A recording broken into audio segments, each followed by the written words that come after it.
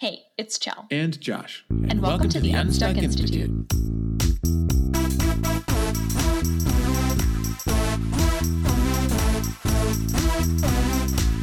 Stuck in a day job you hate? Not sure how to start and grow your own business? The Unstuck Institute podcast is all about helping you take your next step on the road to working for yourself.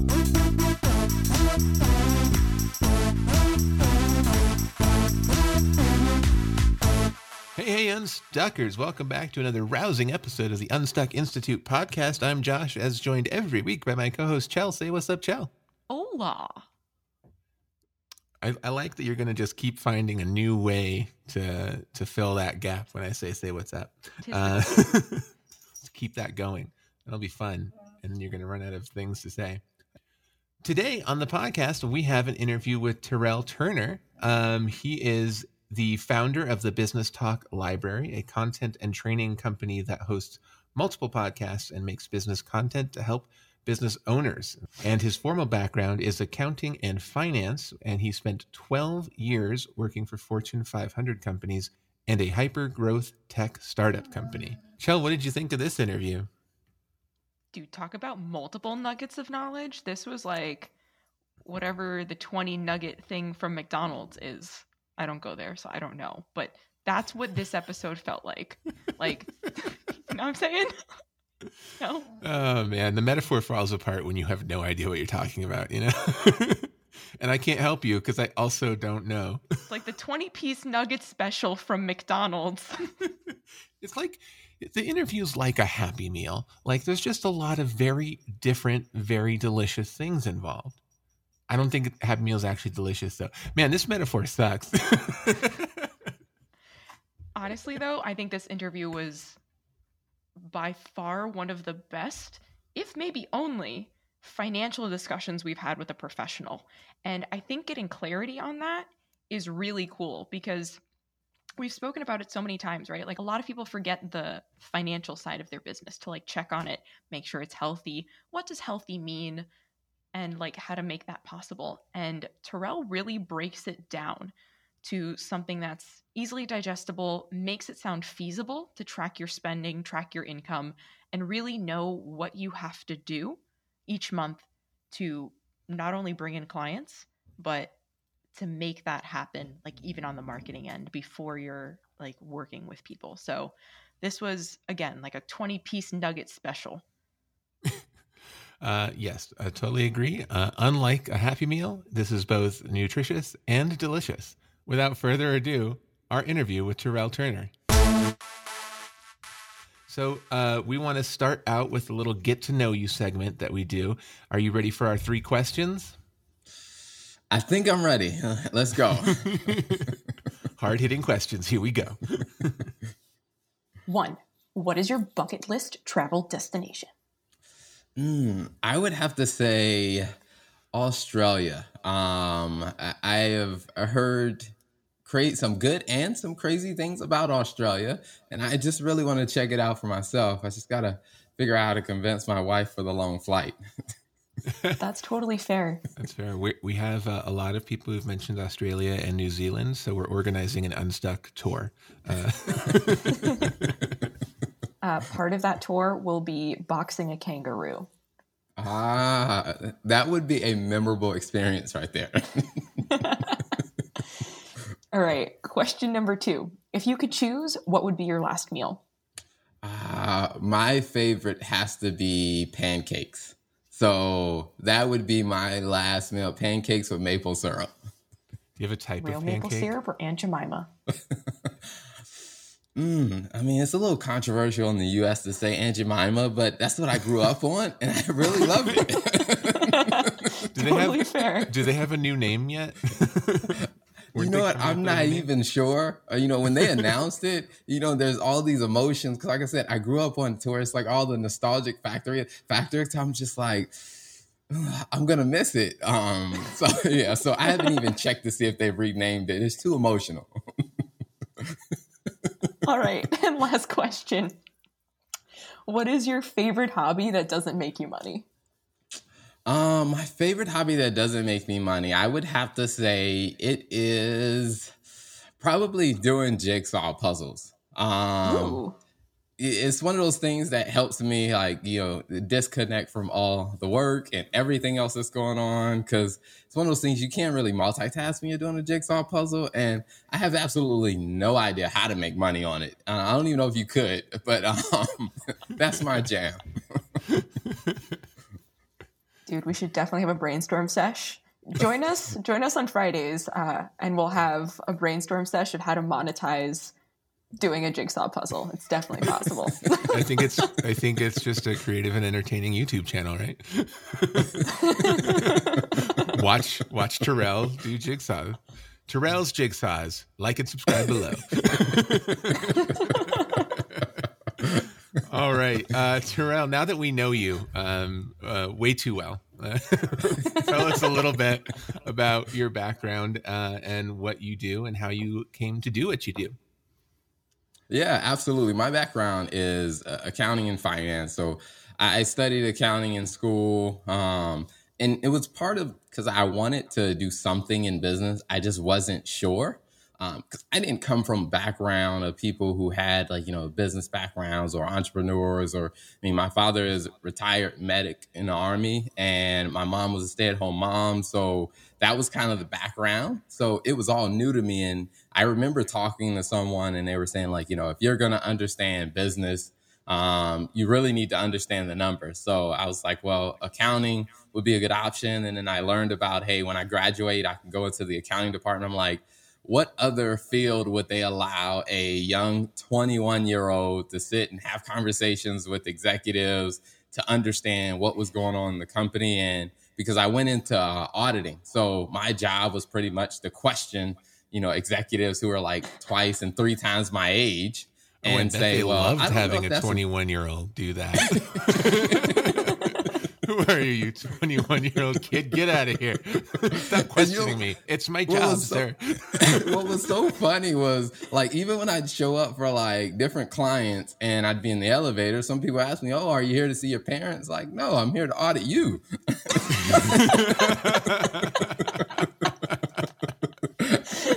Everyone's favorite visitor is Terrell.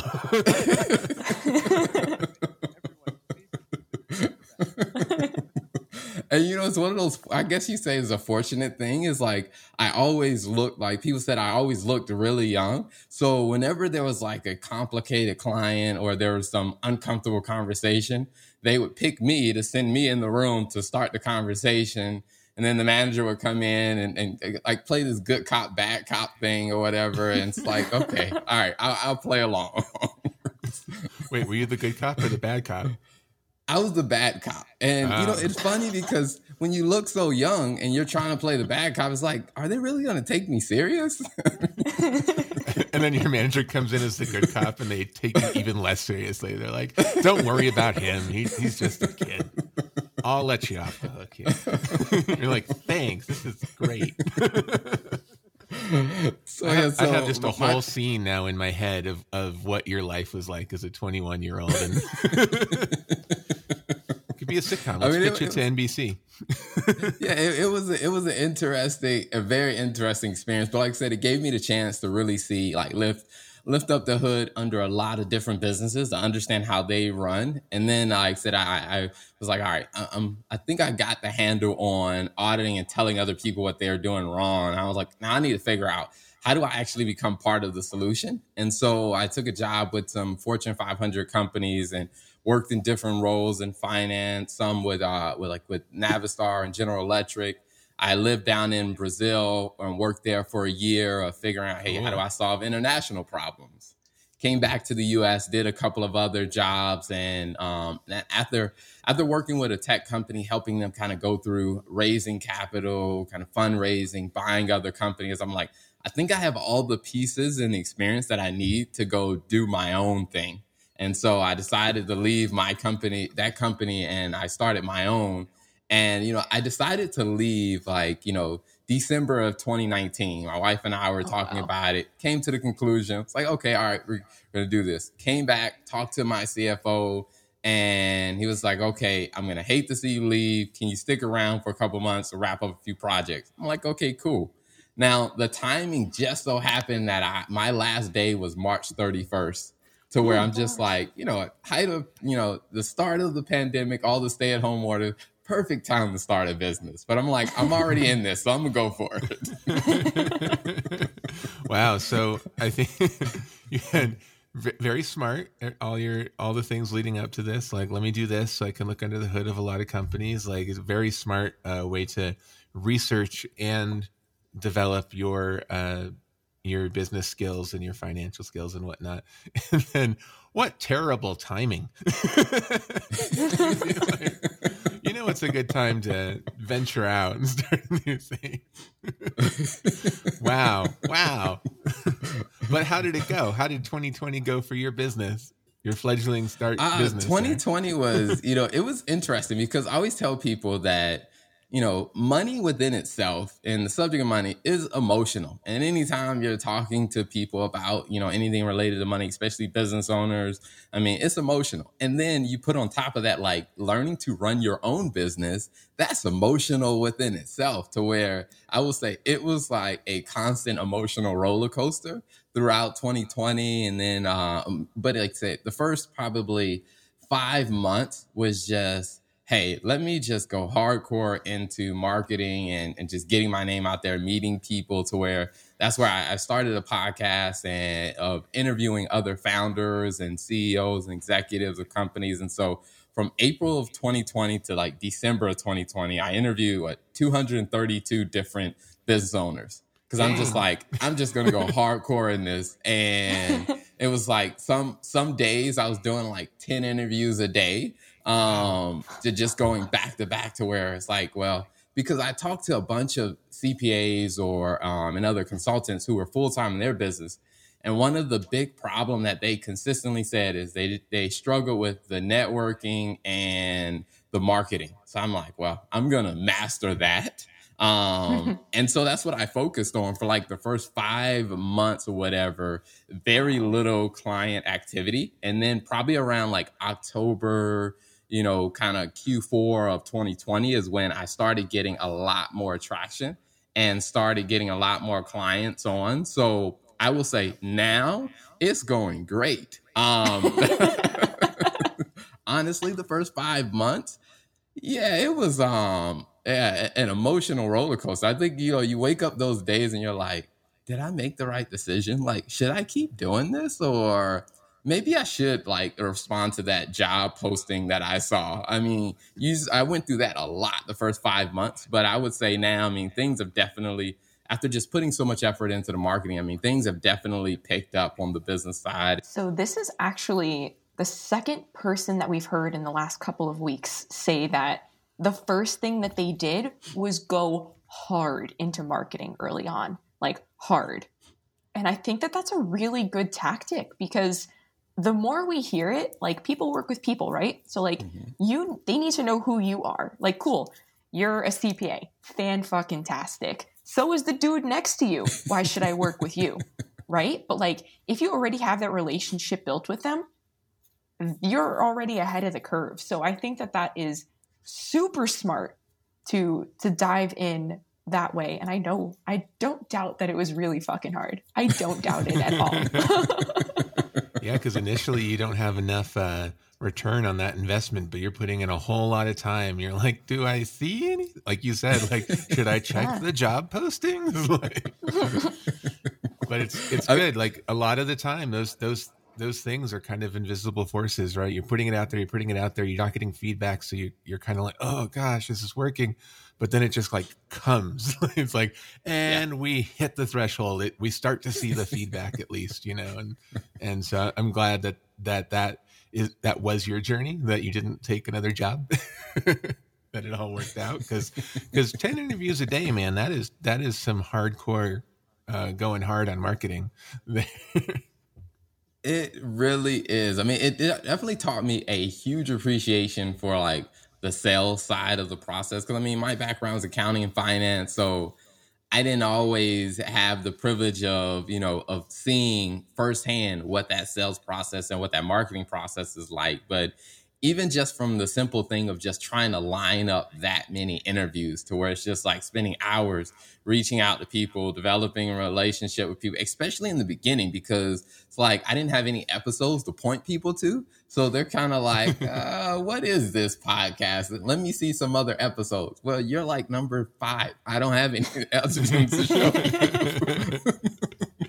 Yeah, it's the same when I got my first job, right? We want work experience. Well, I've never had a job before. Well, we won't hire anyone without work experience. Well, come on now. Take a chance. So Terrell, given your background in finance and stuff, what kind of advice or wisdom would you share with our audience that might be starting out their own business and getting things, set up right? And what are some of the mistakes you've seen from under the hood of other businesses? Share with our audience. What can we do right, and how much are we in trouble if someone like a 21-year-old Terrell shows up at our doorstep and goes, "I'm here to audit you"? I would definitely say, I think the first one is really just, even just knowing what your numbers are. I was surprised when I started working with a lot of different business owners, because my business focuses on doing kind of bookkeeping, kind of financial strategy for businesses. And when having conversations with them, I was surprised at the number of people that really had no clue what their numbers were. Like, how much money did you make this month? And they were like, well, I know how much is in my bank account. I'm like, okay, that's good. But how much money did you actually, what were your sales looking like this month? And what were your expenses? And just so many business owners didn't have a clue. And so I always tell people, probably step number 1 is let's just figure out, what does your financial picture look like? And I know that with a lot of business owners, there's a ton of stuff that they're having to juggle. And I always say, let's find a simple solution. If you don't have that many transactions, maybe you can track it in a spreadsheet, or if you do have a lot of transactions, maybe you can use like an online tool or something that integrates with your bank account.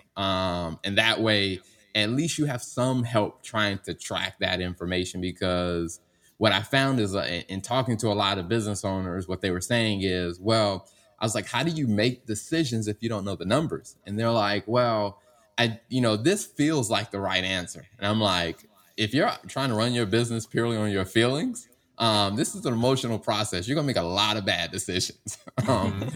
We need to get a little bit more clarity than your feelings and your emotions. Because I'm like, what if you have a bad day? Like, are all your decisions going to go that direction?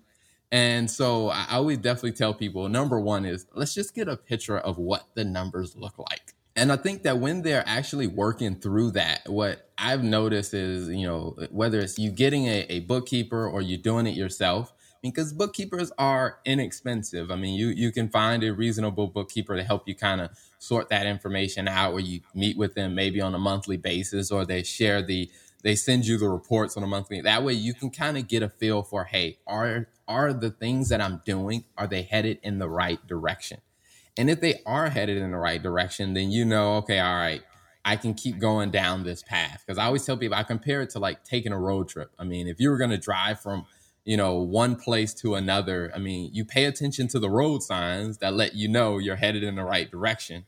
Although it's going to take you a while to get to your destination, but the road signs give you those incremental signals that, hey, things are going the right way.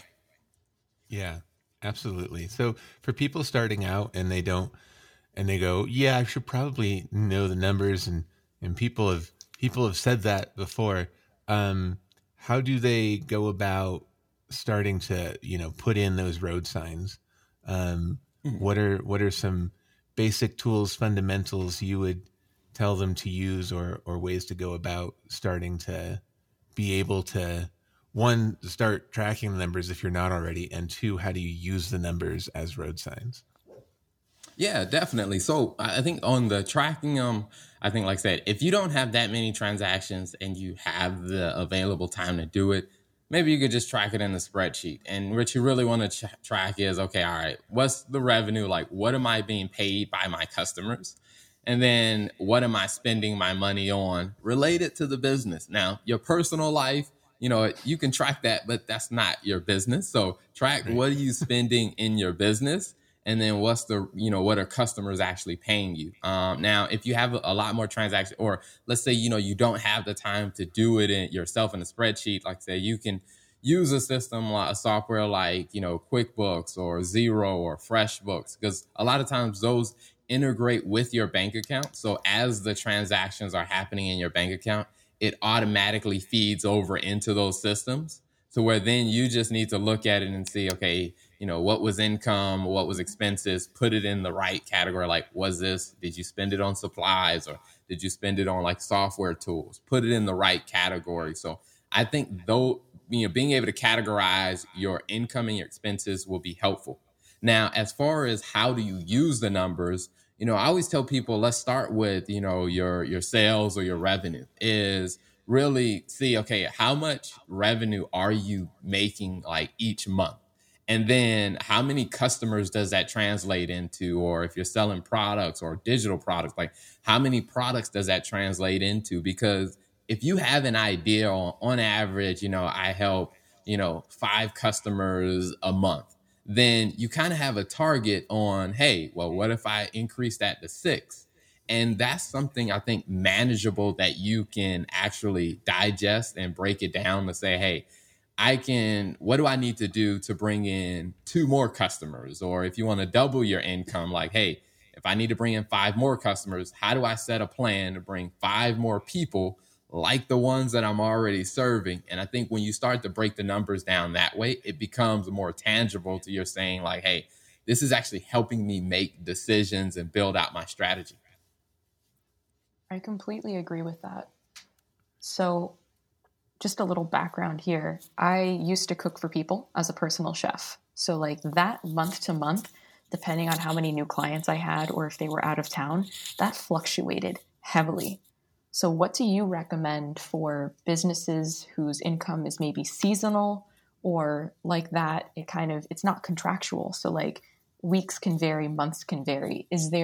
Are there tips or tactics that you have for those in businesses similar to that maybe don't have that same consistent revenue to rely on month to month?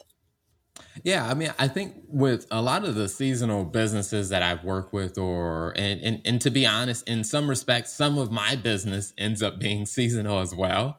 It's where I think I go back to how the dots connect between, if you trace it backwards from revenue, someone had to go through, whether say your sales process, maybe short, maybe long. Then it goes, how'd they even get into your sales process? You go back to the marketing process.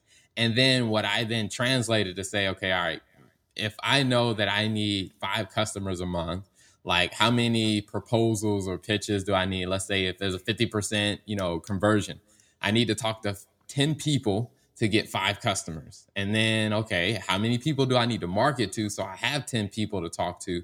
And I think it's tracing it back to, okay, all right, I need to get my brand in front of, let's say, 30 people so that I end up having 10 people to talk to. And then 10 of those, 5 of those people become actual customers. And I think because the truth is you can't really control who buys and who doesn't buy, but you can control like how many people do I show my product to, or how many people do I talk to on the front end. So I always tell a lot of, even if you have a seasonal business, like I say, even for myself, I tell myself, hey, well, the number that I can control is how many people I tell about my business. And let me make sure that I'm focusing on that, and then let the process kind of feed into, the revenue that I'm going to generate. And then I think on the expense side, if I know that my business is seasonal, it's, making sure that I'm not locking myself into long-term contracts that I won't be able to fluctuate as my revenue fluctuates. Because I have, some businesses that are they're into, I guess, snow cone kind of milkshake, kind of ice cream, cold dessert. So they know during the winter seasons, their business is pretty much going to go to zero during the winter seasons. So it's like, okay, how do we make sure we're not signing long-term contracts that will lock you into having to pay for stuff during the winter seasons? And then for things like, let's say like a lease or whatever, where, hey, you're going to have to pay the lease during those winter seasons, is, hey, when we're in the summertime where things are really good, let's make sure we put money aside so we can cover those expenses when the revenue and the sales drop. That's super helpful. And hopefully our listeners out there can garner some useful tools from that as well. Thank you. Yeah, absolutely. Awesome, Terrell. Well, we're kind of short on time. Is there anything else that we haven't gotten to that you'd like to share with our listeners, or any fun pieces of wisdom about all of this stuff? Yeah, I would definitely tell people, I mean, when it comes down to the accounting and finance, I also realize that a lot of people don't spend a lot of time on that area of their business because it seems scary to them. I mean, they're it's a bit overwhelming, or if they don't understand it, they know that, hey, a business owner should understand that part of their business, but they don't, and they don't want to look bad, or they don't want to look like they're not a good business owner. And I always tell people is understanding the accounting and finance side. I mean, it's a process. I mean, even for someone like me, I went to school for 4 years. I worked for like another 12 years actually in the field to really understand it. So I always tell business owners, don't beat yourself up if you don't know it, but just start small in some areas and work your way through understanding. And you don't need to understand everything about the accounting and the finance of your business. You need maybe you just need to work with someone who can break it down to say, hey, what are the critical parts that I need to know? And I can hire you to do all the details in the background. But what are the critical things that I need to know so you can simplify it and get what you need? But yeah, don't let the process of learning intimidate you or feel like, hey, if you don't know it already, you're a bad business owner. It's a process just like everything else in your business. Yeah, I totally agree. Like if you're a business owner, you got into business because you're an expert at something, and it might not be finances. Most aren't, right? And while you should definitely know something about your own finances as soon as you can, hiring an expert to help you out, like Terrell here, would be a great idea. with what was that? 16 years of experience. Bam. Awesome. Well, thanks so much, Terrell, for being here. Where can our listeners find out more about you and your podcast?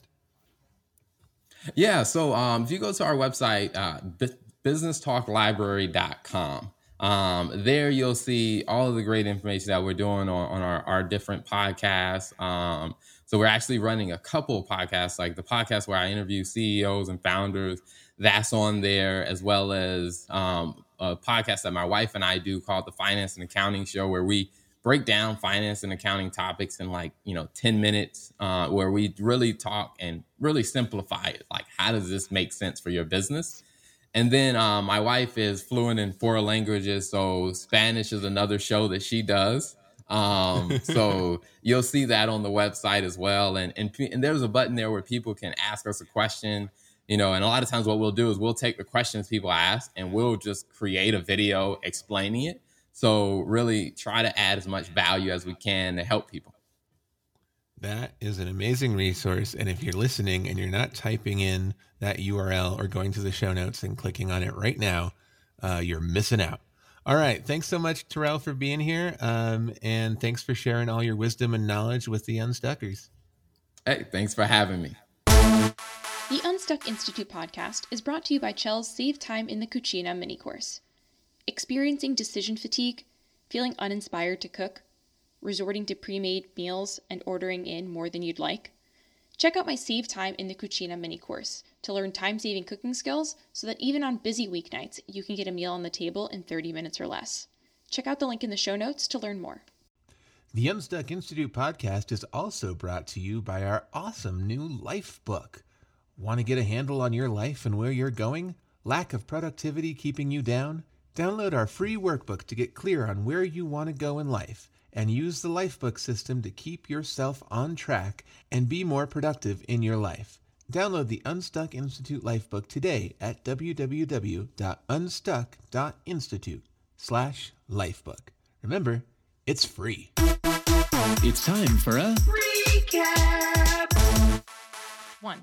All you need is a spreadsheet to get started. 2. It's important to track your numbers so that you can see where you're going via road signs. 3. Make sure to save up for lean months if you're a seasonal business. And And that's a wrap on episode 138. Website and show notes are at www.unstuck.institute. Remember to follow us on Instagram at unstuck.institute. Go back to episodes 1, 2, and 3 to learn more about the Unstuck Institute, Josh, and myself. And if you love our podcast and would like to help us out, leave us a review on Apple Podcasts. It helps out the show a ton. If you leave us a 5-star written review, you'll be entered in a drawing to win a 30-minute brainstorming coaching sesh with Josh and myself. For instructions on how to leave a review, go to our website, unstuck.institute. Talk to you next week when we'll be talking to Melissa Del Toro Schaffner about living the life of your dreams.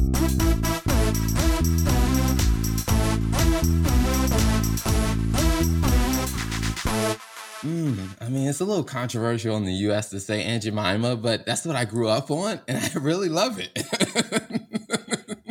I got it. I just Googled it, guys. PepsiCo, who apparently owns it, just announced it will be renamed as Pearl Milling Company. I don't know. Does it have the same ring? Does it strike the same way? All right, let's get this show back on the rails, guys. That's weird. All right. So remember, Terrell's going to have his Pearl Milling Company syrup on his pancakes for his last meal. That's terrible. What we wanted to know.